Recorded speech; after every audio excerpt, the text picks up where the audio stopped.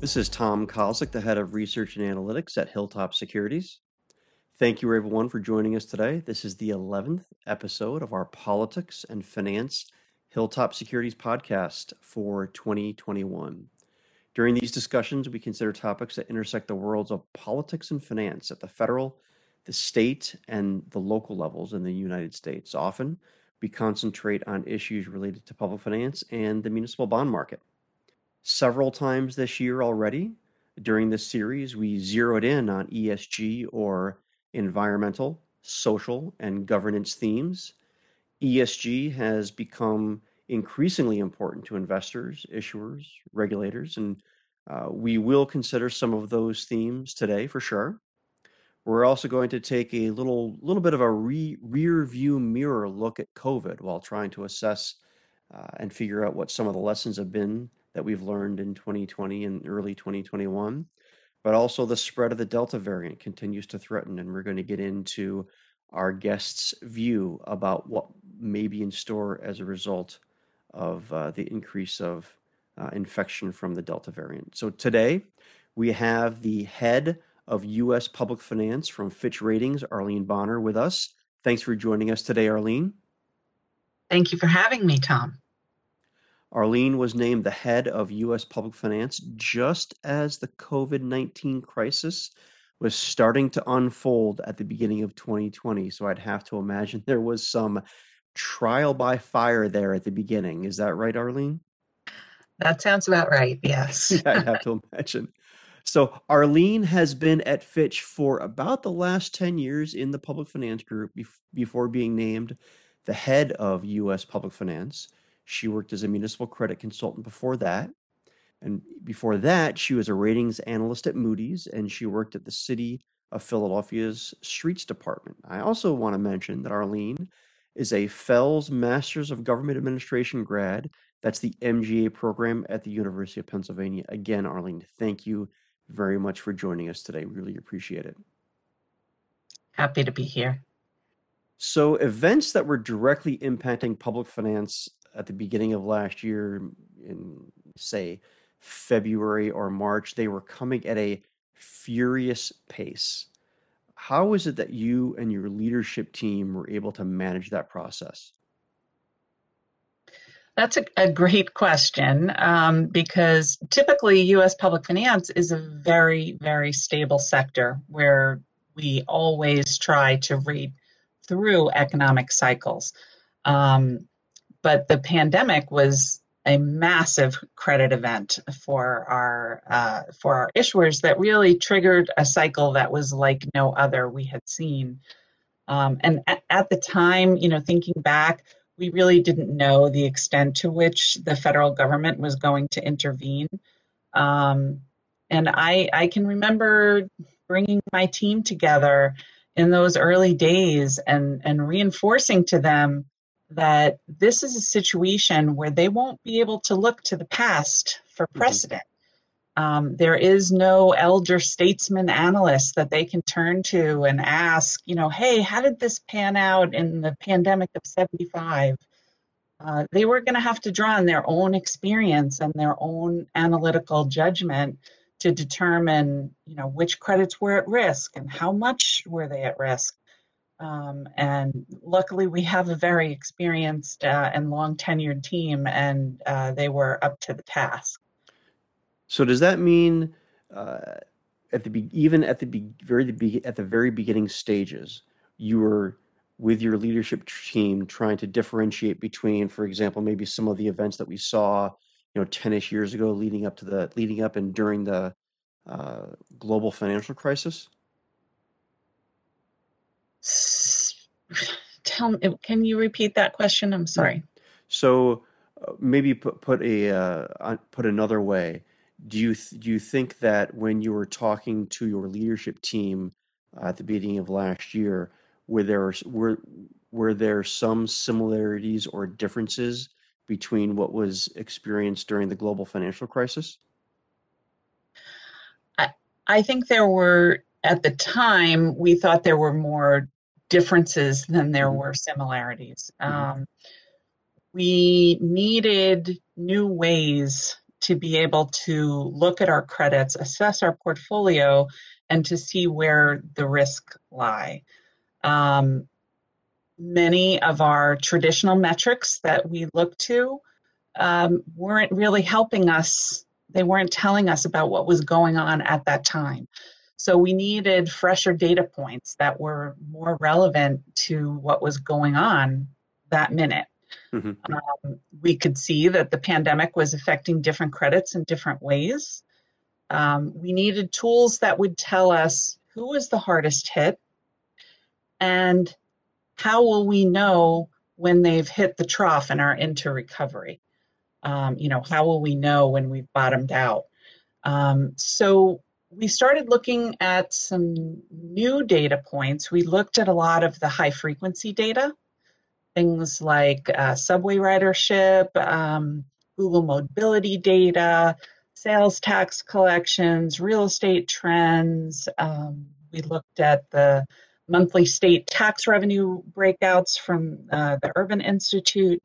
But I think the tool that was perhaps the most enlightening for us was a tool that we developed during the pandemic, our monthly labor trackers, where we do a deep dive into the employment statistics every month. And those labor trackers really helped us to see who was the most and least affected by COVID. And then we graph that against who has had the slowest or the fastest recovery in employment. So that really helps us to see where people are in their cycle. Hmm. Um, and it also helps us to identify which areas have lost labor market participants, and helps us to think through what that means for the trajectory of their economy going forward. For the most part, there wasn't really a lot of negative ratings activity in 2020 and at the beginning of 2021. Please correct me if I'm wrong. I was wondering if you could describe how you and your sector heads approached the landscape specifically, and maybe explain why that there were, probably a lower number of ratings activity that occurred than I think what many were expecting. Yes, I think you're right. There, in retrospect, I think it's even surprising to us that there wasn't more rating activity. We do take a through the cycle approach to ratings, but this cycle was not like any cycle we had seen before. And it's also, the stresses that our issuers were coming under were nothing like the stresses that we put them through according to our criteria. So there were definitely extraordinary circumstances to be evaluated. We could see that the pandemic was affecting different credits in different ways, and the damage was uneven. So we didn't want to take a blanket approach because we didn't think that made sense. So we tried to have a more surgical approach where we really dug in and identified which of our credits were most at risk and focus our rating actions there. And we did look at each and every one of the credits in our portfolio, but we tried to look first at the ones where we thought, okay, for instance, dedicated tax bonds or mass transit credits. These are clearly at extraordinary risk in the near term, and so we tried to look at those first.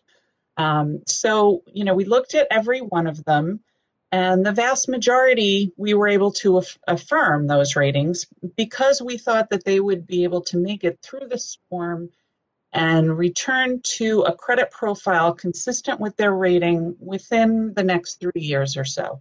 So Mhm. we relied heavily on our scenario analysis to help us make that assessment. A lot of the actions that we did take were outlook changes, and those tended to be credits where we thought they might not regain that level of resilience back within, say, 3 to 5 years. Mhm. And if we thought it was likely that the credit would not be able to get there within 3 to 5 years, those were the credits that we downgraded. I mean, overall, the sector lived up to its reputation for overall credit stability. Although I will say some, at least some credit for that is owed to the federal government with the extraordinary amount of stimulus money that was poured into the sector. As you're talking about this process, I'm being reminded of something that I've mentioned several times over the last month or so as I've talked more about monetary policy, where the Fed chair back in June was talking about the fact that we needed to be humble about the data. And it's not just what the data, what the expected data is, but that we need to wait and see what the data actually is. And it sounds like that's more or less what it is that was your goal from the beginning and what it is that you continue to do. I think that's right. And, as I mentioned before, the traditional sources of data weren't as helpful in that Mhm. regard. So we really did have to seek out new sources of data and new ways of analyzing up to the minute data, which, high frequency data has its own issues and can be somewhat problematic. So we had to really work at how to use that tool without falling prey to some of the drawbacks. And I remember talking to you and some of your sector heads and many of the analysts, at the beginning of when many of these events were kind of unfolding at the beginning of last year, and you were all signed on to this approach. And I'd have to imagine that there might have been some criticism that you were receiving at different times during the year. But honestly, I think that, the way that you explained what it is that your approach was at the beginning, I mean, you did an excellent job of describing it to me, and I'm guessing that you did a similar job describing it to others. And I know that you described this in other published pieces, but I think that that was very important. It was very important uh, to describe that approach so folks weren't caught off guard, frankly, one way or the other. So I really appreciated that. So thank you very much. Well, thank you. Mhm. I'm glad it was clear because it can be difficult to communicate in those circumstances. And I think what was really helpful was the approach that Fitch took company wide, publishing our baseline and downside coronavirus scenarios so that across the company, everyone was speaking the same language about, what we meant about things and at what point we would be thinking about outlook changes versus downgrades and what the recovery timeline was. So that helped our analytical team as well. I'm glad that you mentioned those because there were several times during the conversations that I had with not just the sector heads, but especially the analysts themselves. They referred to that analysis several times, and I agree. It absolutely made it so there was I don't know if calling it a base case is the best way to describe it, but it seemed as though there was a consistent base case that everyone signed on to. Mm-hmm. So now the Delta variant is threatening. Can you share with us what it is that we might expect from Fitch in the near term related to the Delta variant and maybe even potentially other variants? Sure. I think as much as we all wanted to believe that the pandemic was ending, Delta has shown us that it's not over yet. There are still pockets of risk out there that we have to be vigilant about. States and local governments will be at some risk of stalling or reversing the economic recoveries that we've been seeing. But I don't know that that's where the most risk is because at this point, most of those credits I think are well positioned to withstand, imposition of temporary mitigation measures if it should come to that. Um, Healthcare is a sector where I think we could see some material risk playing out. First of all, just thinking back to the beginning of the pandemic, the hospital sector was really coming off a year of weak margins going into the pandemic. So they were not as well positioned going into the crisis. Um, and, as cases surge again, elective procedure volume, which is the highest margin business for hospitals, will naturally be limited, and then expense pressures are going to stay high. That's going to continue to be an issue for our not-for-profit hospitals. They already have high levels of debt, and that's going to continue to be a factor for them. Many hospitals drew on lines of credit or issued taxable debt to beef up their liquidity at the beginning of the pandemic. Um, and those borrowings are, now on their balance sheet, and we think that a significant amount of that debt is going to remain on their balance sheet. And one of the concerns that we heard a lot about from our issuers in 2020, and now we're starting to hear more about it now as Delta variant is surging, has been the amount of staff resignations. Um, a lot of staff are leaving due to burnout or what's called moral injury, which is the extraordinary psychological stress on frontline healthcare workers that's brought on by working in a pandemic. And then you also have the need for staff to be offline if they've been exposed, if they get sick, if they get many of them are vaccinated, but as we've seen, there are breakthrough cases happening. All of this has led to higher costs, higher staffing costs for hospitals hard hit by the virus. They've had to pay a premium for staffing. They've had to hire temporary workers at very high cost.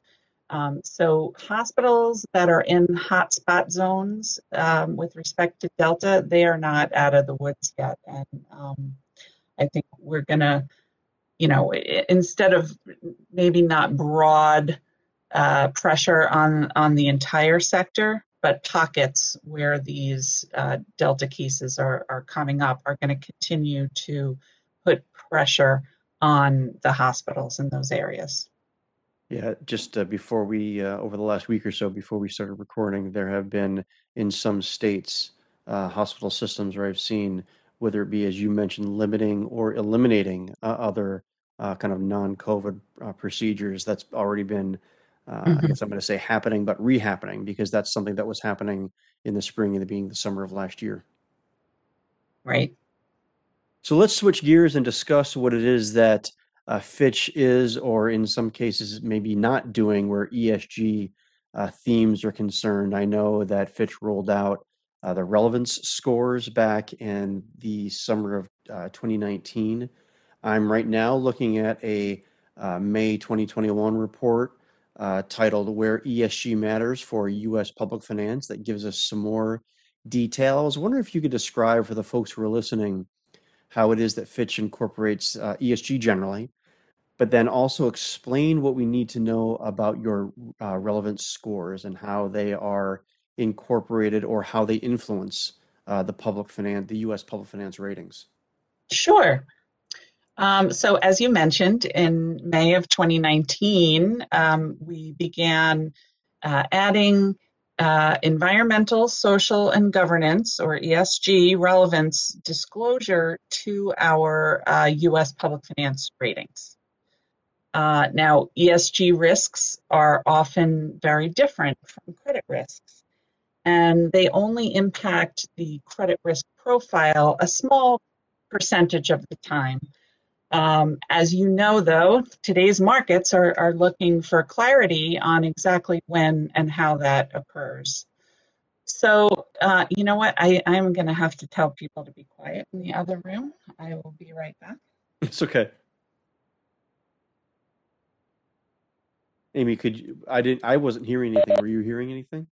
No, but Okay. that's Maybe fine. I she, can just yeah, maybe she was that hearing the anything. shoot it Okay. might be distracting more than Yeah. anything. I'm sorry. Yes, it was super distracting for me. The Okay. dog Yeah. was Yeah, we barking. couldn't hear anything. Yeah. My cleaning lady just came and the dog was barking and my daughter was Okay. talking to her and whatever. So, Okay. I'm sorry. That's the times that we live in. Yeah. You were talking about the relevance scores. Do you want me to start from the beginning? Yeah, So, would that be easier, Amy? I would think that'd be, yeah, I want you to start Yeah, from the you can go beginning. ahead and just start over and have a fresh thought about it. So no worries. sure. Okay.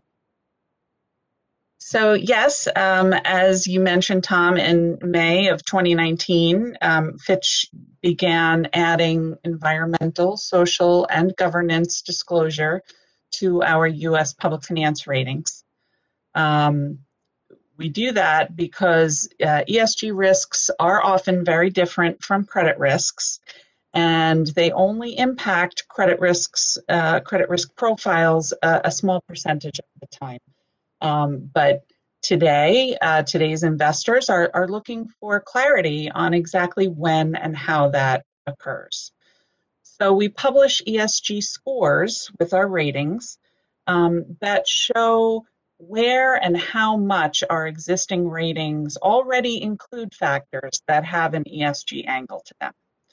So those ESG relevance scores encompass 15 separate ESG factors, 5 each for environmental, social, and governance, and each one of those is individually scored from 1 to 5. And those 15 ESG factors are informed by work that's been done by the Sustainability Accounting Standards Board, or SASB, the United Nations Principles for Responsible Investing, or UNPRI, and they incorporate World Bank governance indicators as well.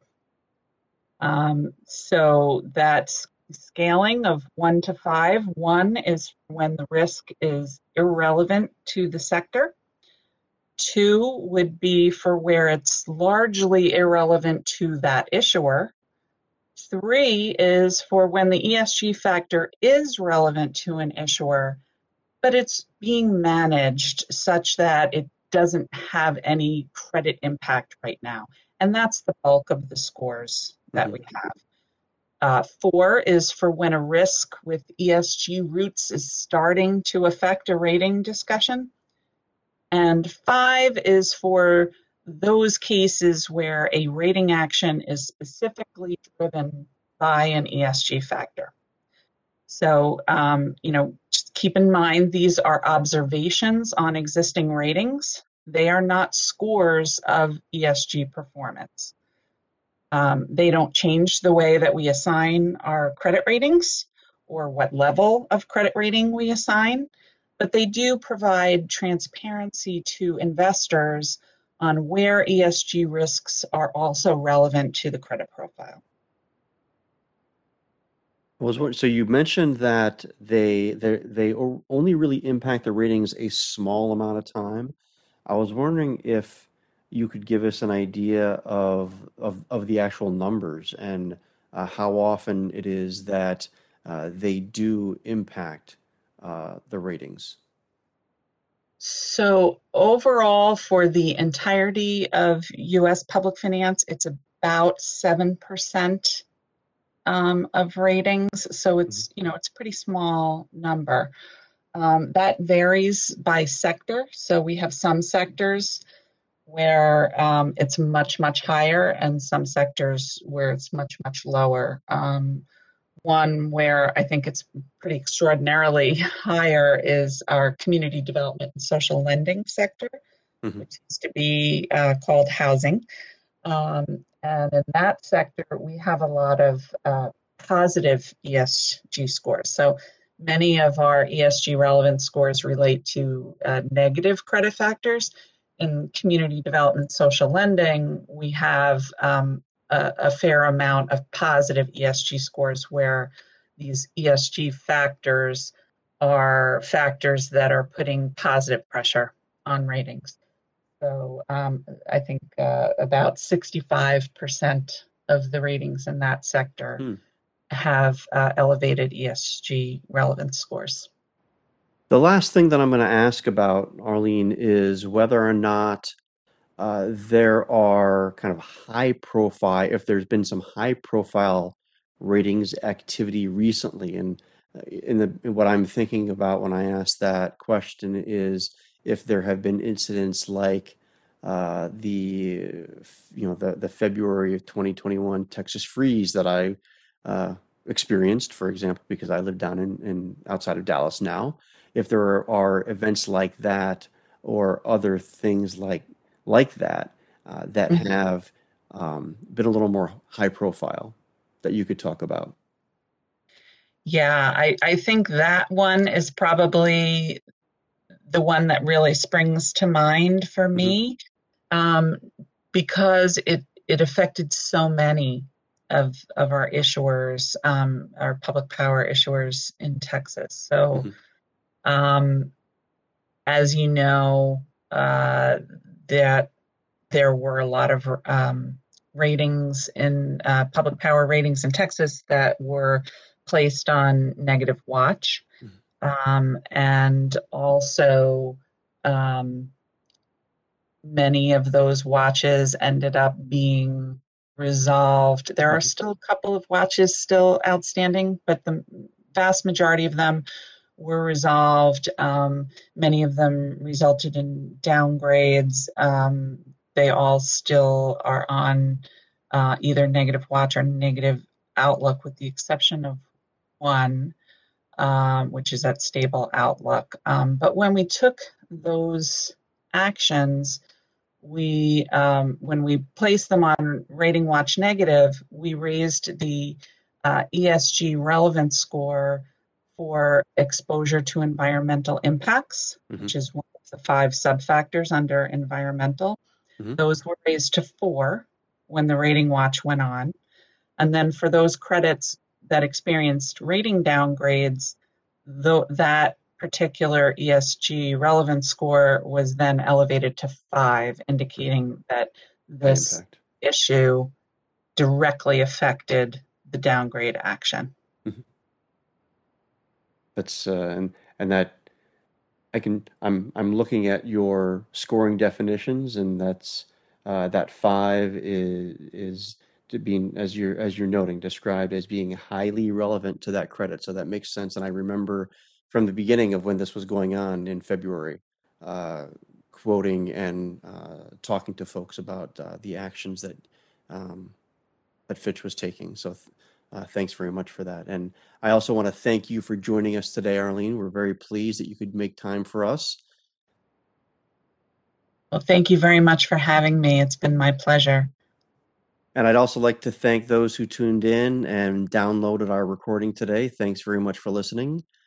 And for those interested, you can see the recent Hilltop Securities economic and municipal commentary and listen to our podcasts by going to hilltopsecurities.com/commentary. And you can follow me on Twitter and LinkedIn.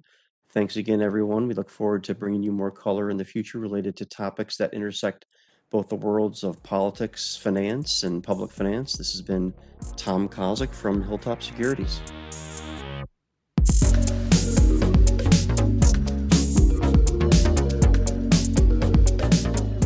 Thanks for listening to Hilltop Talks, a Hilltop Securities podcast where we navigate the impact of politics and finance on the financial markets. For those interested, you can view our Hilltop Securities economic and municipal commentary by visiting hilltopsecurities.com/municipal-commentary and hilltopsecurities.com/economic-commentary.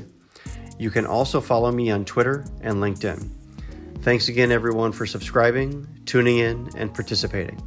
We look forward to bringing you more color in the future on topics that intersect both the world of politics and finance. This has been Tom Kozlik at Hilltop Securities.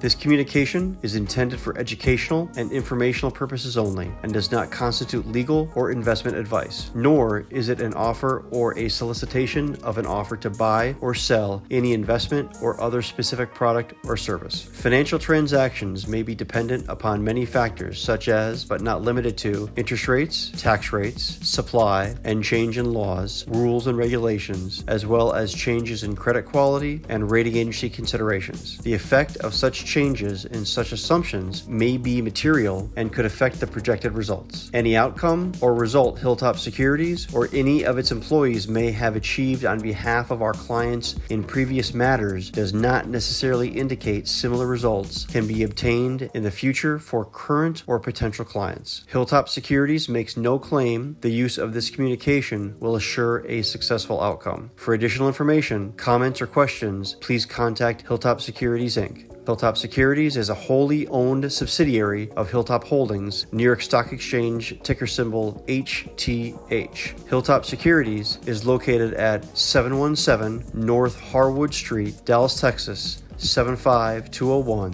Phone number 833-4-HILLTOP, HILLTOP, and is a member of the New York Stock Exchange, the Financial Industry Regulatory Authority, and the Securities Investor Protection Corporation.